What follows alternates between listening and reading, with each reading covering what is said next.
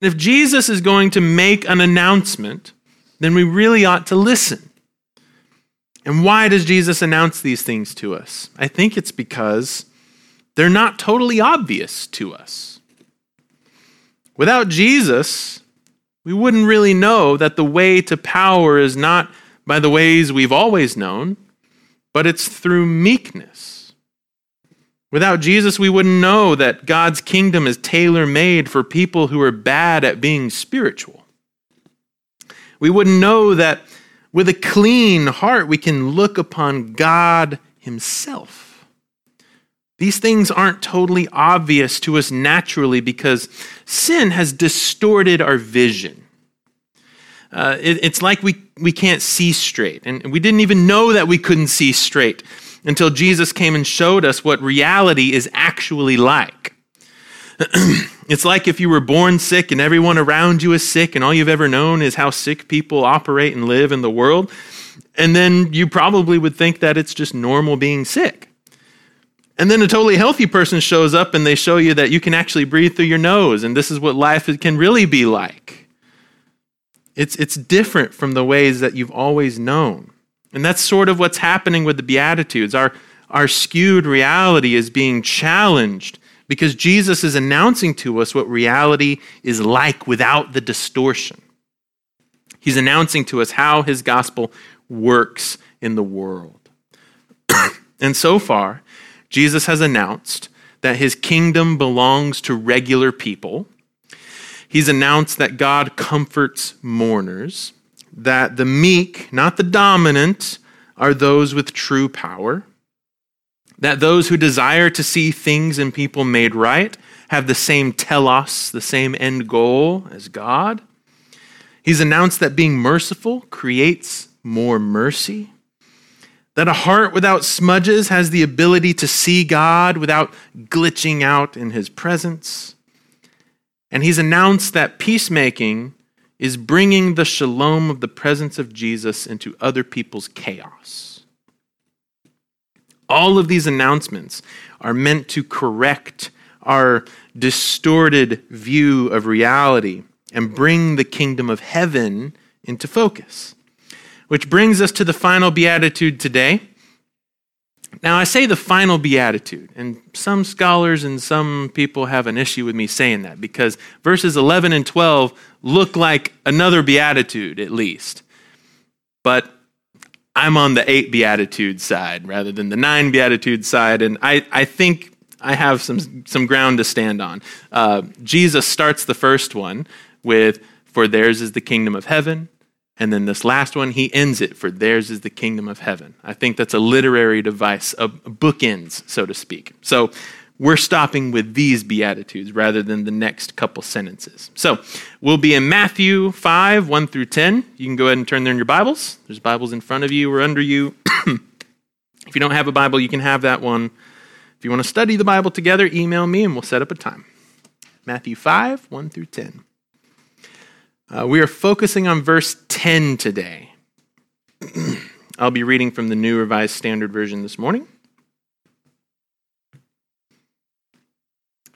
When Jesus saw the crowds, he went up the mountain, and after he sat down, his disciples came to him. Then he began to speak, and he taught them, saying, "Blessed are the poor in spirit, for theirs is the kingdom of heaven. Blessed are those who mourn, for they will be comforted. Blessed are the meek, for they will inherit the earth. Blessed are those who hunger and thirst for righteousness, for they will be filled. Blessed are the merciful, for they will receive mercy. Blessed are the pure in heart, for they will see God. Blessed are the peacemakers, for they will be called children of God. Blessed are those who are persecuted for righteousness' sake, for theirs is the kingdom of heaven." Blessed are those who are persecuted for righteousness' sake. In more contemporary language, I think a good rewording of this beatitude would sound like, "Happy are those who are mocked and harmed for all the right reasons, for God's kingdom belongs to such a person." Just like blessed are those who mourn, this final beatitude is a paradoxical one. And just like the pure in heart beatitude, I think it's going to be much harder for all of us in this room to identify with this one. Because just like mourning, persecution is never really experienced as a happy thing. No one is standing in line at the persecution store ready to get the latest type of suffering in exchange for their beliefs, right? It is upside down thinking. And it feels upside down because sin has skewed our perception of reality.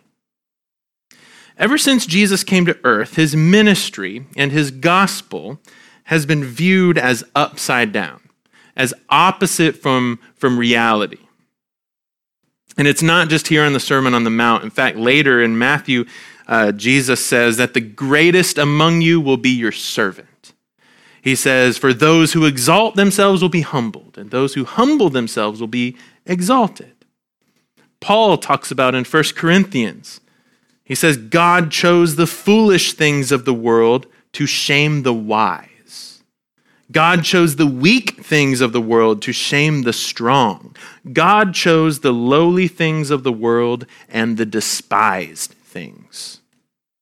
And Paul also talks about God's power being perfected in weakness. And then in the book of Acts, there's the religious leaders in Thessalonica, it's a city in Greece. They capture a local church leader. His name is Jason. And they bring him to the rulers of the city. And they say, these who have turned the world upside down are here too. Jason has harbored them, and they are all acting contrary to the decrees of Caesar, saying there is another king, Jesus. The life of Jesus and his followers is upside down. It is contrary. It is different. And this is really important to understand when we talk about this final beatitude. So, what is persecution? Like all the other Beatitudes, we really ought to know what we're talking about to understand what Jesus is announcing. So I'll offer a definition that I don't think will encapsulate all persecution.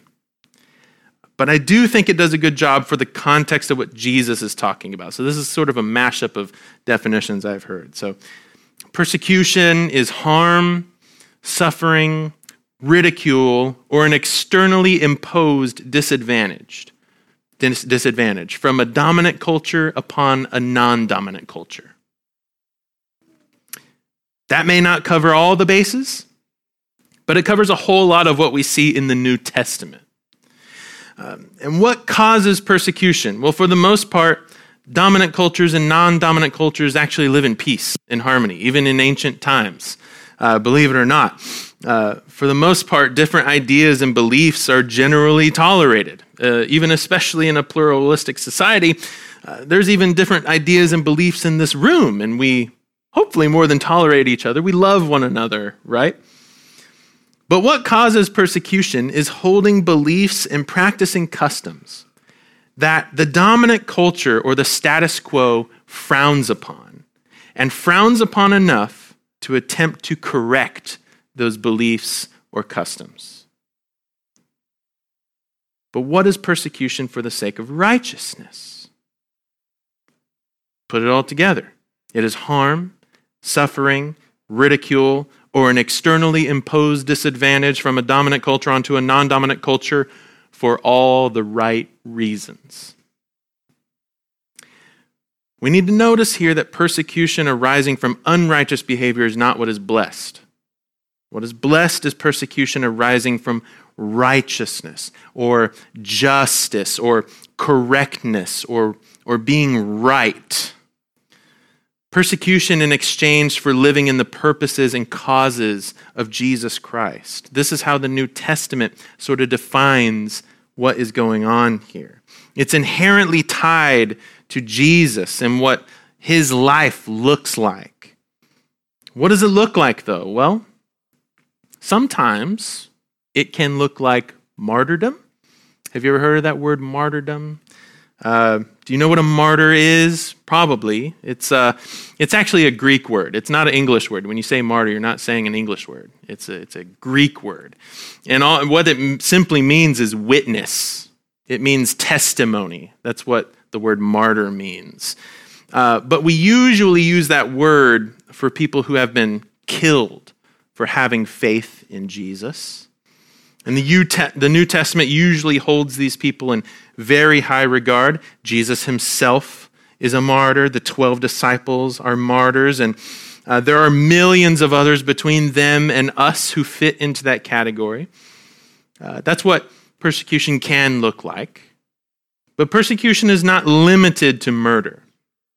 It can look as intense and as personal as murder, but it can also look as discreet and as systematic as simply withholding goods and services.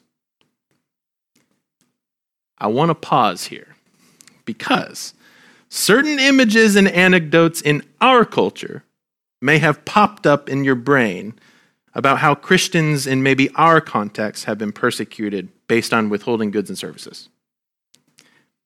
I want to nip that in the bud, and I want to say that we are not persecuted here. There are places in the world where Christians are persecuted. That is not here. The dominant culture cannot logically persecute itself. You and I have no idea what it is like to have the Bible banned from you ever reading it. We can all go to Walmart or Amazon right now and have a Bible today. We all freely came to worship this morning, and we all probably passed at least one church on the way.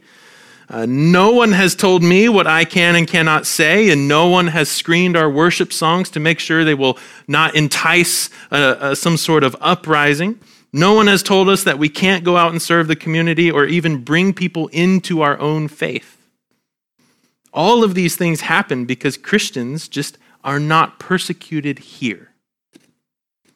We may get made fun of by certain groups. Maybe some of that is well-deserved. We may be challenged intellectually, publicly, but that's not persecution.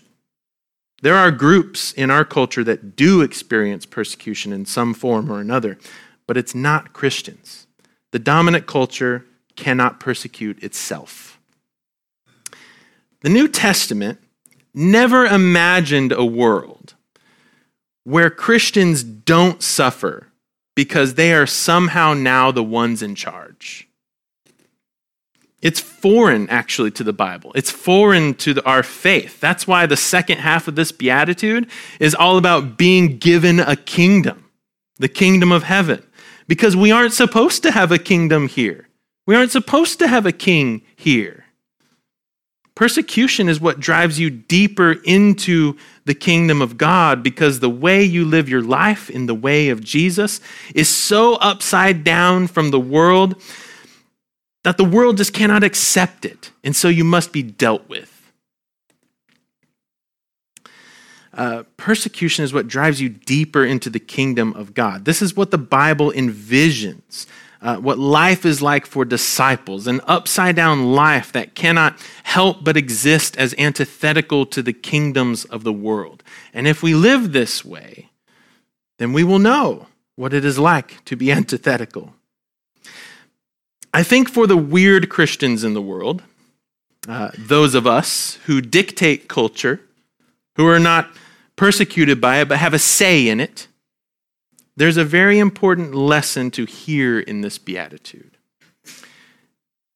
It is the dominant culture who persecutes. And if it is blessed to be persecuted, then it is evil to persecute. The dominant culture doesn't have to worry about persecution. It has to worry about persecuting others. In the time of the Bible, being a Christian meant being completely different from everybody else. It meant otherness. It meant a hard and difficult life that usually meant being ostracized from the culture and the world around you. I don't know everybody's life story, so I'm going to leave open the possibility for some experienced persecution like the New Testament is talking about, but the vast majority of us have never been persecuted the way the New Testament envisions. We can't really identify with this one, but we can be shaped by it. I think the way that you and I can be shaped by this beatitude is by actively not persecuting others and proactively being righteous by opposing evil and persecution from our dominant culture. So I am completely open to being totally wrong about my thoughts on this beatitude. I am not the person who creates truth, okay? But this one is like the parable of the rich man and Lazarus to me. We all want to see ourselves in Lazarus, the guy who suffered and who ended up spending his time in the presence of God after his death. But in reality, just because of the context that we're born into, our lives often look a lot more like the rich man who gets rewarded in this life rather than in the other. It's okay to be in that position, but it's what we do with the position that matters in the kingdom of heaven. The kingdom of heaven belongs to the persecuted, those who are harmed, who suffer for all the right reasons, because they live a life like Jesus, antithetical to the kingdoms and the cultures of the world. There is no other place for them but the kingdom of heaven. I'm going to move to start talking about the Beatitudes in general, since we're closing on the series. Ultimately, here's what I think the Beatitudes are talking about. They show us how the gospel works in the world, the way things actually are. They show us what Jesus is like, giving us a clear image of what it means to follow him. And throughout this whole series, what we've really been studying is the alternative life of the gospel of Jesus Christ. We've been studying the way of Christ. The Beatitudes are what his kingdom looks like, and in many ways, it's the opposite of our kingdoms. In this series, God has been teaching us that the life he has for us to participate in is an actual alternative. Not an alternative of life within the world, but an actual alternative to the world altogether. God has been teaching us this from the very beginning of his self-revelation. In the book of Isaiah, he told the prophet Isaiah, he said, "My thoughts are not your thoughts, for my ways are not your ways. For as the heavens are higher than the earth, so are my ways higher than your ways. My thoughts are higher than your thoughts."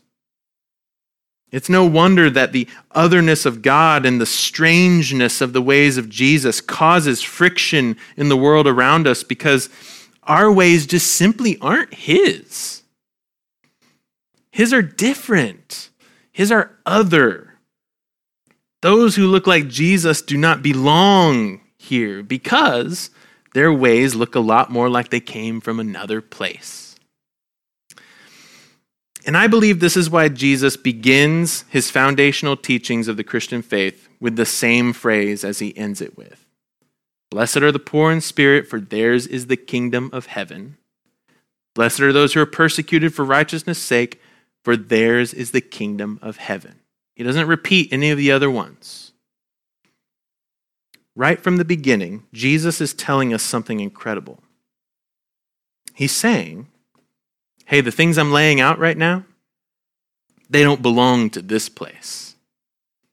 In fact, they don't belong to this place, and if you don't belong to this place, if you're going to live this kind of life, then you're not going to belong here either.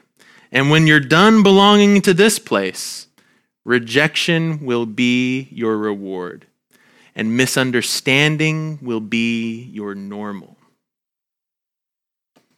You may even feel like, to quote the old hymn, you can't feel at home in this world anymore. That landed better in first service. But if we follow the ways of Jesus, There will be a sense of loneliness that we carry, a sense of otherness.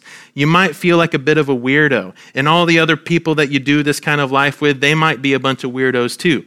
A bunch of sojourners, a bunch of nomads, going from place to place, living a completely alternative life, a blessed life. That may not sound like a lot of fun, but here's what I think Jesus is saying to us in the Beatitudes. Despite the feeling of loneliness and otherness, that this alternative life that Jesus brings you, there is one place for you. There is one place where you do belong. There is a place for you who are faithful in Christ. Yours is the kingdom of heaven. That is your place. You are in Christ. That is where you belong. With all the normal people and all the mourners and the meek and the seekers of what is right, the merciful and the pure and the peacemakers and yes, the persecuted. Whether you identify with them or you need to be shaped by them, if this is your life, you belong in the kingdom of heaven. And that is a blessed life to have. We're going to pray and then we're going to have communion together as a family. Let's pray.